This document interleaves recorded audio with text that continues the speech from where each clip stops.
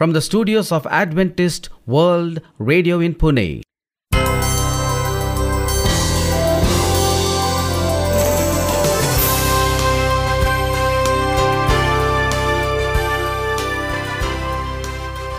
Hello and a very warm welcome to our International English Service. In our program today, we bring inspiring music, An interesting nature study. with more music coming in. We shall end our program with a message from God's Word. This is your host Sharad, And I'm Maureen. and you're listening to Adventist World Radio, the voice of hope. Let's begin our program with a song.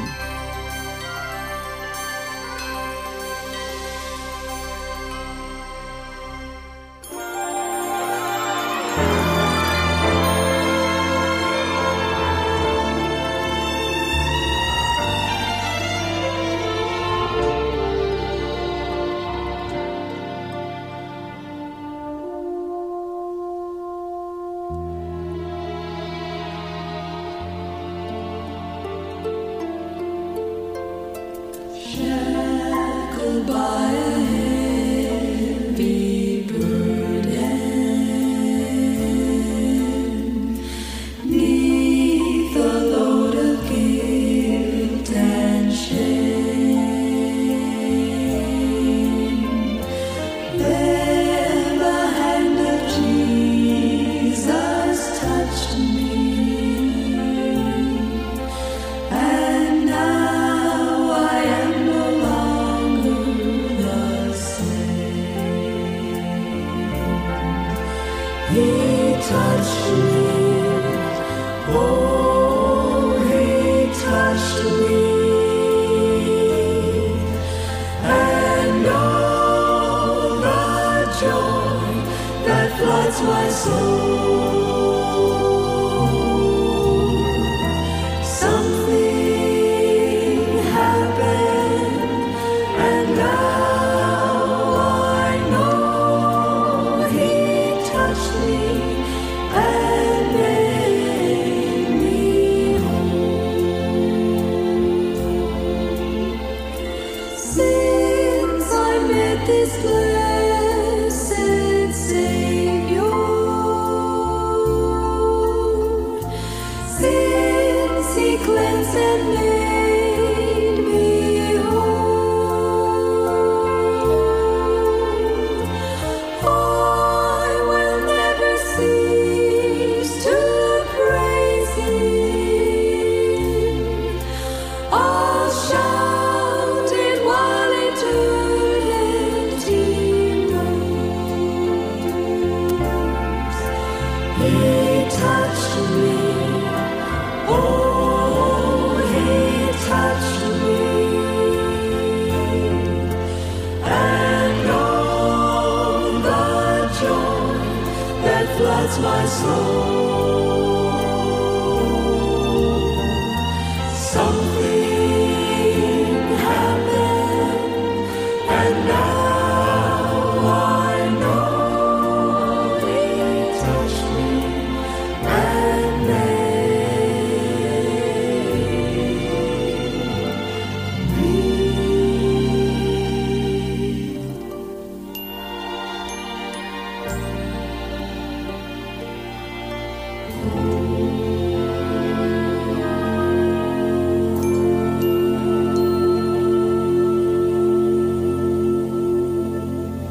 Let's discover what was the world like when God created it. To know more on God's Word, you could also write to us. Here's our mailing address.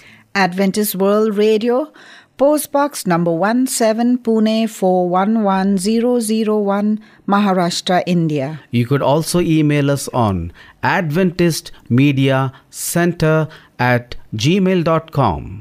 You may also follow our programs on our website awr.org/English program. Today, we are going to deal with a very important topic which all of us must indulge into, and that is repentance. And I'm going to base my talk on the book of Matthew, chapter 3, verses 1 through 12. You know, there's a question. Who was the greatest prophet in the Old Testament? God said Moses was greater than other prophets because Moses spoke to God face to face, and that the Messiah would be a prophet like Moses. God worked truly great and powerful miracles through Elijah and through Elisha. And the grand and terrifying messages of the major prophets, Isaiah, Jeremiah, Ezekiel, and Daniel, inspire awe because they are full of God's grace and glory. But Jesus said that until his day, there has arisen no one greater than John the Baptist. This we find in Matthew 11:11.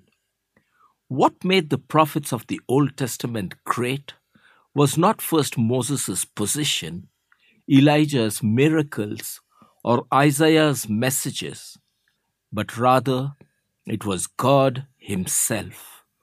Moses' position was to be close to God. Elijah's miracles were God's works. Isaiah's messages was not the word of God. So why is John the Baptist greater than any other prophet of the Old Testament? Because John prepared the way for Jesus Christ. It is not primarily John who is great, but it is Jesus Christ himself. In Christ, God came near. He worked, he spoke more than you have ever seen before. Jesus Christ came once, and he will come again. How do you respond to his first coming? How will you respond to his second coming? John the Baptist still tells you today, repent, for the kingdom of heaven is at hand. You know, in the passage before us, Matthew shows your true repentance. He shows it in Matthew chapter 3, verses 1 through 6. And he also talks about the false repentance in verses 7 through 12. Today, we are going to deal with the true repentance, which is found in verses 1 through 6. We learn true repentance by observing John's message, John's role, and John's results. John's message, what was it? Verses 1 and 2, repent, for the kingdom of heaven is at hand. You know, true repentance came by means of John's messages. In verses 1 and 2, this is what it writes. In those days, John the Baptist came preaching in the wilderness of Judea. Repent, for the kingdom of heaven is at hand. You know, John's message was very simple. Repent. To repent means to turn from sin and self to God and obedience. The Thessalonians were a clear example of repentance. When they turned to God from idols to serve the living and true God. This you can read about in 1 Thessalonians chapter 1, verse 9. The Greek word for repentance is metanoia. Meta means after, and noia means thought. Matthew Henry says, bethink yourself, admit a second thought to correct the errors of the first. An afterthought, consider your ways, change your minds. You have thought amiss. It has gone wrong. So think again and think aright. Next phrase, kingdom of heaven. Take note of the reason to repent. The kingdom of heaven. In its nature and in its imminence. John's reason is similar to the reason for Jonah's message in the Old Testament. Jonah said, "Yet 40 days and Nineveh will be overthrown." What does John say? The kingdom of heaven is at hand. What is its nature? What kind of kingdom? Is the kingdom of God, or rather the kingdom of heaven? It is not an earthly political kingdom.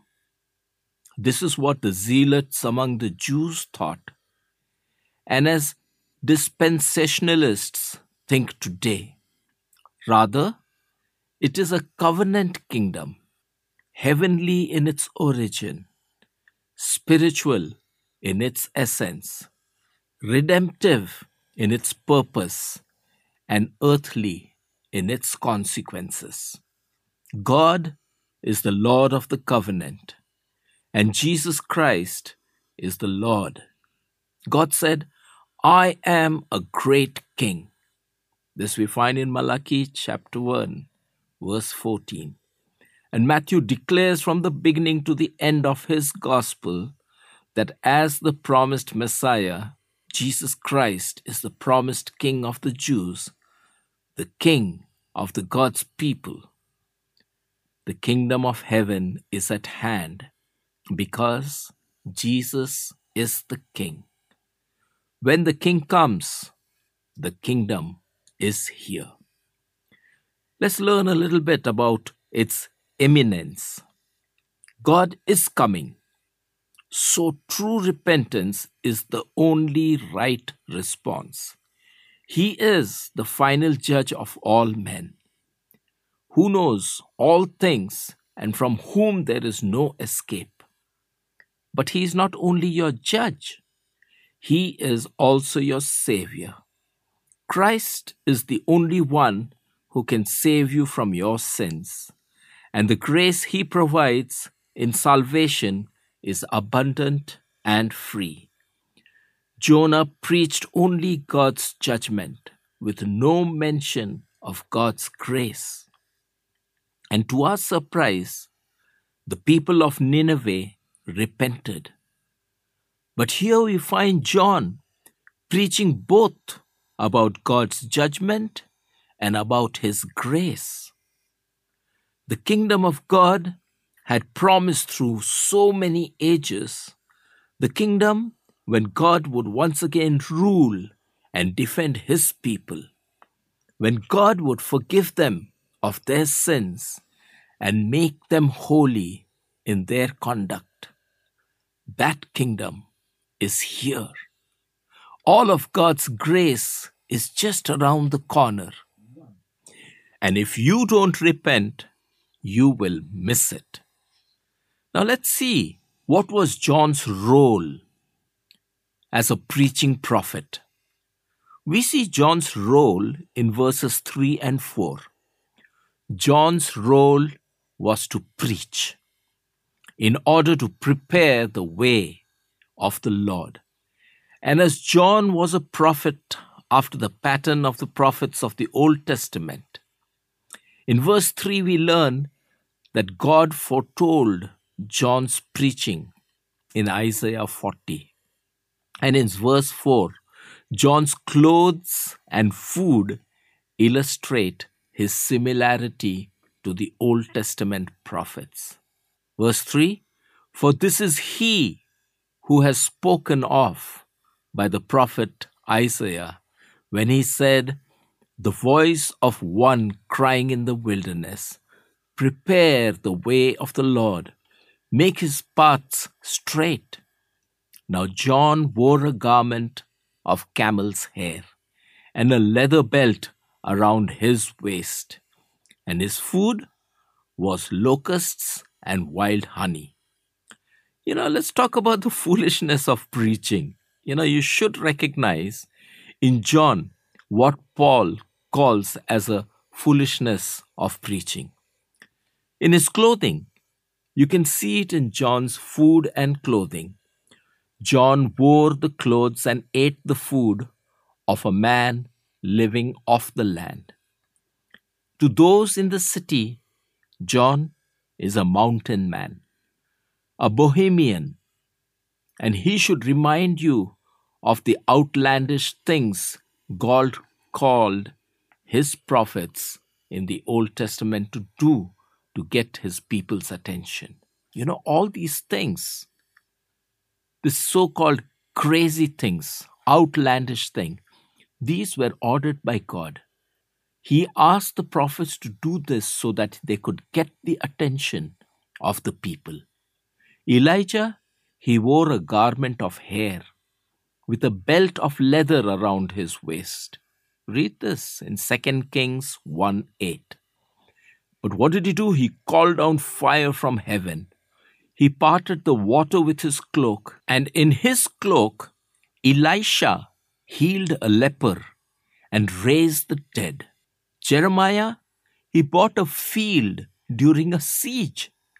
Ezekiel, he made a model of Jerusalem under siege, and he laid on its side for 40 days, shaved his head and burned his hair, packed his bags for exile, and dug through the wall of his house for all to see, set up signs pointing the king of Babylon to Jerusalem. All these things are not natural. They are so-called unnatural. But yet these prophets did this so that they could get the attention of the people. John's striking clothes marks him as a prophet like Elijah, Jeremiah, and Ezekiel. But John did not perform signs. Neither did he perform any miracles. What John did was he only preached. Like the foolishness of the signs performed by the prophets, God used John through the foolishness of preaching. John was the son of a priest, and so was a priest himself. Shouldn't he be performing sacrifices in the temple in Jerusalem? But here he is in the wilderness among country folks, crying out to them a message you wouldn't believe. He cried out, God is coming, and he will travel through here. Get ready. He's coming. And the people would ask, why here? Why now? No man will know the hour of his coming. No man will know the day of his coming. He will come like a thief in the night. John preached not because he was a wise man, but because God told John that God was coming. Noah, he built a boat in the middle of a countryside with no rain in sight. And the people said, "You're crazy, Noah." Moses went to the most powerful man in the world and said, "Let my people go." "You're crazy, Moses." That's what he got to retort. And Jonah said, "Yet 40 days, and Nineveh will be destroyed." "You're crazy, Jonah." But God has spoken, and he will bring it to pass. In Malachi 3:1, God said, "Behold, I send my messenger, and he will prepare the way before me. And the Lord whom you seek will suddenly come to his temple, and the messenger of the covenant in whom you delight. Behold, he is coming, says the Lord of hosts." Let's talk a little bit about the necessity of preaching. We must recognize in John the necessity why we should go about preaching. You will not repent unless God tells you to do so. Isn't that right? Now, preaching proclaims the truth of God's word, which you wouldn't know unless God said so. In 1 Corinthians 1, verses 18 and 19, it reads, "The word of the cross is folly to those who are perishing, but to us who are being saved, it is the power of God." In order to truly repent, you need the preaching of God's word. You need to hear the gospel of faith in Christ and repentance from sin, for there is no other way for men to be saved. Romans 10:13 and 14. Everyone who calls on the name of the Lord will be saved. But how are they to call on him in whom they have not believed? And how are they to believe in him of whom they have never heard? And how are they to hear without someone preaching?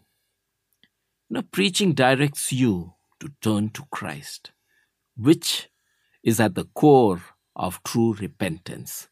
Preaching directs you to turn to Christ, not merely to turn from one evil deed only to replace it with another evil deed, but to truly turn from sin to new obedience to God, because you turn to the Savior Jesus Christ. This is the kind of repentance the Thessalonians had.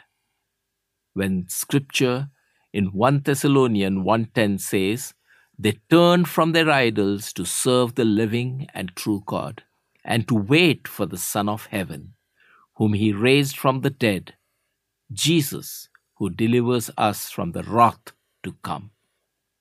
What were John's results? In True Repentance, verses 5 and 6, we read the results of his preaching. God brought his people to true repentance. John performed no outward miracles like Elijah, but through him, God began a spiritual miracle, greater than any he had done before, the spiritual restoration of his people to himself. Then Jerusalem and all Judea and all the region about the Jordan were going out to him. Not only that, verse 6 says, and they were baptized by him in the river Jordan, confessing their sins. Dear friends, true repentance involves confessing your sins. It involves asking God to wash these sins away, which is symbolized by baptism. God promises that if you confess your sin, he is faithful and just to forgive your sins and cleanse you from all unrighteousness. 1 John 1:9.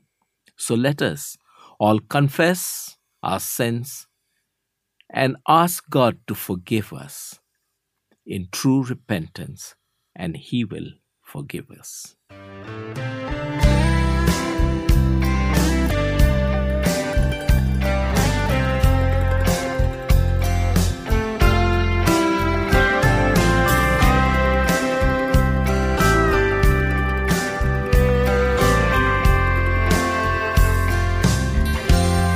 The sun's gone down and the night's closing in.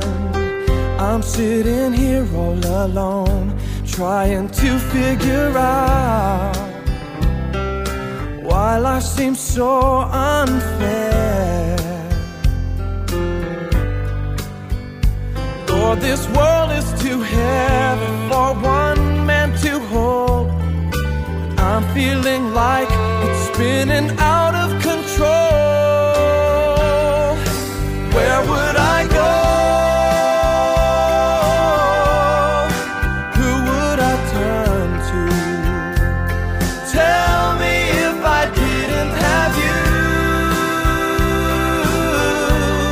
whose name would I call? When I need to escape, you're my hiding place. You're my shelter from despair. Without you, I haven't got a prayer.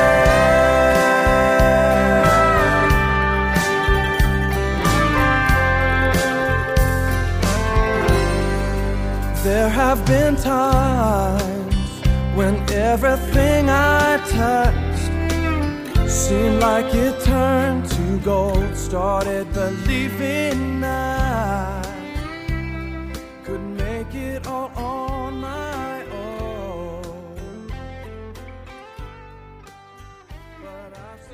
The Holy Scriptures says, "Your word is a lamp for my feet and a light for my path." Psalms 119 verse 105. Indeed, my dear listener, what a treasure we have in God's Word. The Holy Bible is relevant to today's issues and gives solid guidance for daily living. Some glad morning when this life is o'er, I'll fly away to a home on God's celestial shore. I'll fly away. I'll fly away, oh glory, I'll fly away. When I die, hallelujah, by and by, I'll fly away.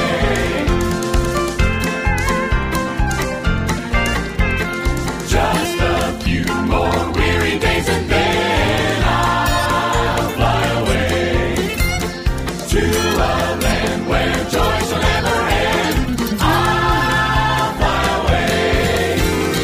I'll fly away, oh glory, I'll fly away. When I die, hallelujah, by and by, I'll fly away. I'll fly away, oh glory, I'll fly away. When I die, hallelujah, by and by, I'll fly away. I'll fly away.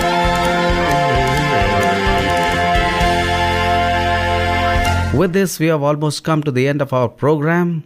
To learn more on God's Word, we would love to receive your letters on Adventist World Radio, Post Box number 17, Pune 411001, Maharashtra, India. You could also email us on adventistmediacenter@gmail.com. We invite you to follow our programs also on our website.